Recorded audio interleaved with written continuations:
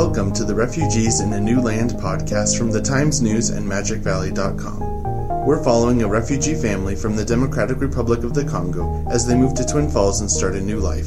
Here's reporter Titona Dunlap. This one-year reporting project is a massive job. But on November 17th, I was just one day into the project. At noon, I waited in my car outside a Twin Falls apartment building until the College of Southern Idaho Refugee Center's white van drove up. Resettlement manager Chandra Upreti got out carrying boxes of diapers. I followed him up the stairs to apartment B, where 4 children were chasing each other through the rooms and screaming.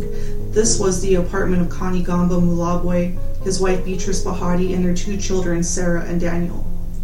The night before they had arrived at the Twin Falls airport, their refuge from the violence they fled in the Democratic Republic of the Congo. Bahati was away from home that afternoon visiting the wife of the Swahili interpreter I had met the night before, and the interpreter's 2 children were there, playing with Sarah and Daniel. Something's working, right?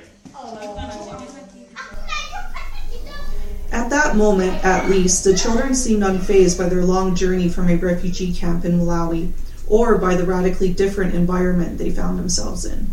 Their parents, however, had a lot to learn. Upreti's job that day was to make sure the couple fully understood everything he told them the night before: how to turn on the oven, how to lock and unlock the door, how to use the shower. So what I think I'll do is I'll go ahead and start the orientation that might answer most of the questions he has, and when we're done, then I'll give him the chance to ask any questions he might have. In this strange new place, refugees like Mulabwe and Bahati are completely dependent on the refugee center for advice, for rides, for all the necessities of a family of 4. So I really want him to carry this card in his wallet everywhere he goes. The reason being, if you get lost, many people don't remember their address and it's very difficult for them to get home. But if he has this card, he can show it to anyone and they will know the address. I also have the language he speaks here. They need an interpreter. In the first few weeks, however, this couple isn't likely to venture far. They really hate this winter weather and they're scared to take walks. But they have to deal with some things right away, like the mail.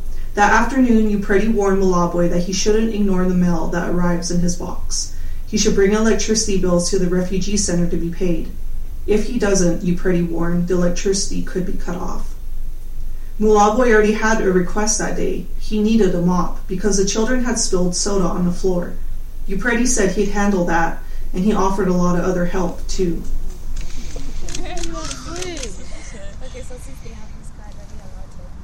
They can go anywhere they want. I was like, be careful because it's easy to get lost when you're new. Oh, yeah. So it's very important that if you do not understand, always ask. You can ask the same thing over and over again, but just ask. Okay? Oh!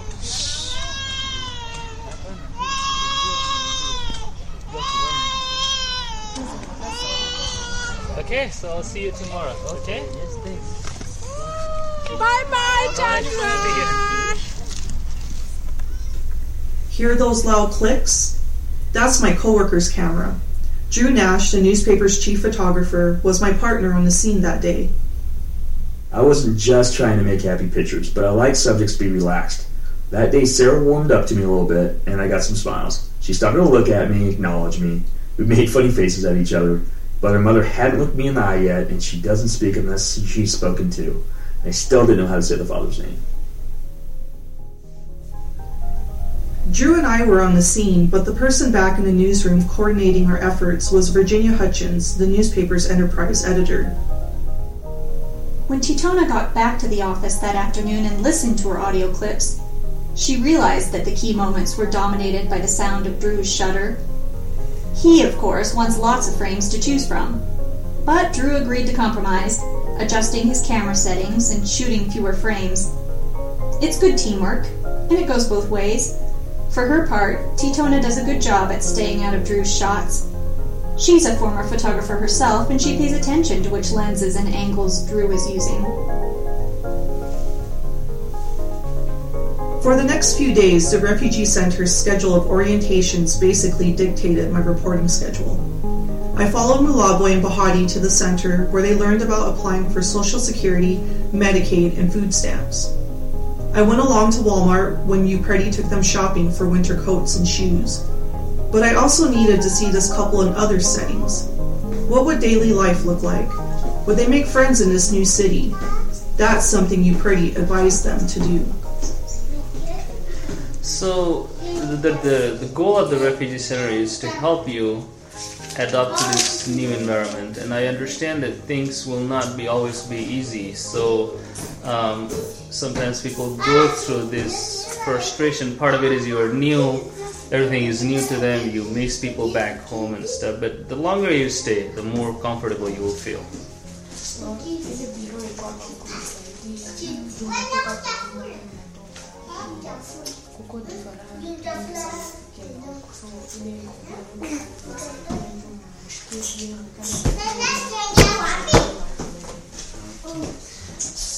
So some of the things that helps is making friends, in which you're already connected. So your wife is gone already. So it's nice that you get into the community, talk to them, make friends. One of their first friends was Allison Bangader, a Twin Falls woman who volunteered to be a refugee mentor. Mulabwe and Bahati are the first refugees she's been assigned to. Bangader had been at the airport to greet them November 16th, armed with a fruitcake wrapped in plastic and pictures that her children drew for the family. 10 days later, the family was among the crowd at her house for Thanksgiving dinner. The couple waited quietly at a long table, while Bangader was busy in the kitchen. I'm trying to make the gravy right now. The potatoes are started, so we're working on that. What? Do you need dressing? I have this is ranch. It's not good. Okay, great. I want to sit by you, Tyler. Amaya, can you get a spoon for the Jello salads? One for this one and one for that one. Just a few people stopped to talk to the quiet couple at the table, with the help of interpreter Mary Lapumba. But the crowd all came together for the Thanksgiving prayer by Bangader's husband, Joel. Our Father in heaven, we thank you for this day. We thank you for the opportunity we have to express our gratitude and to give thanks unto thee for the bounties that thou hast provided us with. We thank thee for the moisture which we have received and for the beautiful land in which we live. We ask thee to please bless us that we will have health and strength in our lives and our homes. Bless us that we will be happy and that we will prosper. And this we pray humbly in the name of thy Son, Jesus Christ. Amen. So if you would like to get a plate, and then we can come over here and we'll just kind of have a line together. Watch out, you okay? And just come in the line over here to get our food. So just get a plate. The food looked great, but I didn't eat. I was too busy taking notes on the conversations around the table. Allison Bangader wanted to know how Mulabwe and Bahati were adjusting to their move. It was difficult to hear that conversation among all the others happening around the table. Okay. Have you been happy? Are you lonely?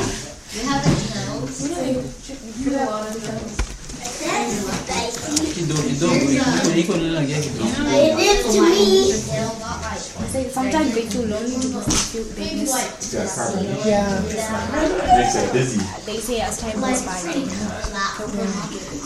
Did you leave a lot of family back home?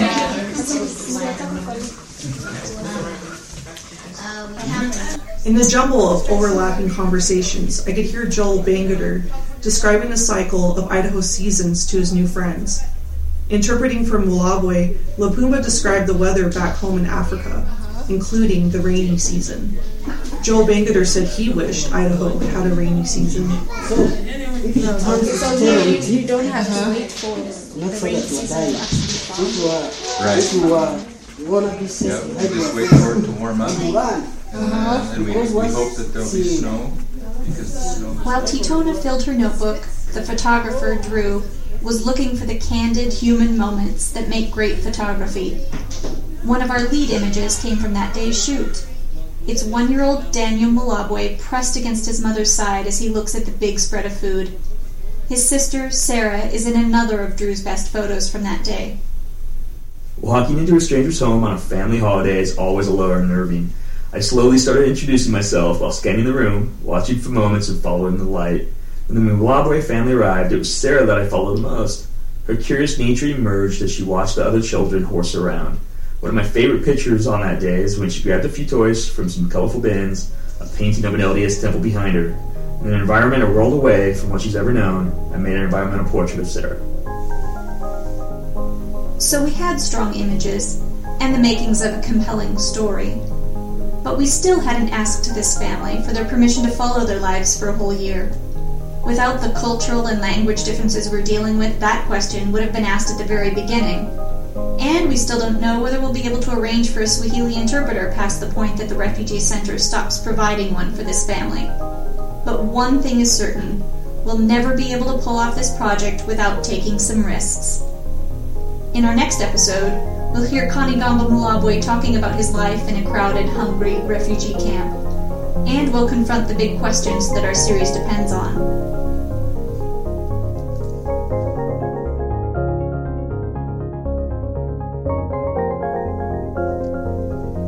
Refugees in a New Land is produced by the Times News in Twin Falls, Idaho, with Enterprise editor Virginia Hutchins, reporters Titona Dunlap and Julie Wooten, photographers Drew Nash and Stephen Reese, and digital editor Kyle Hansen. Music by Chris Zabriskie. Find more about this project and complete coverage of South Central Idaho's news at magicvalley.com.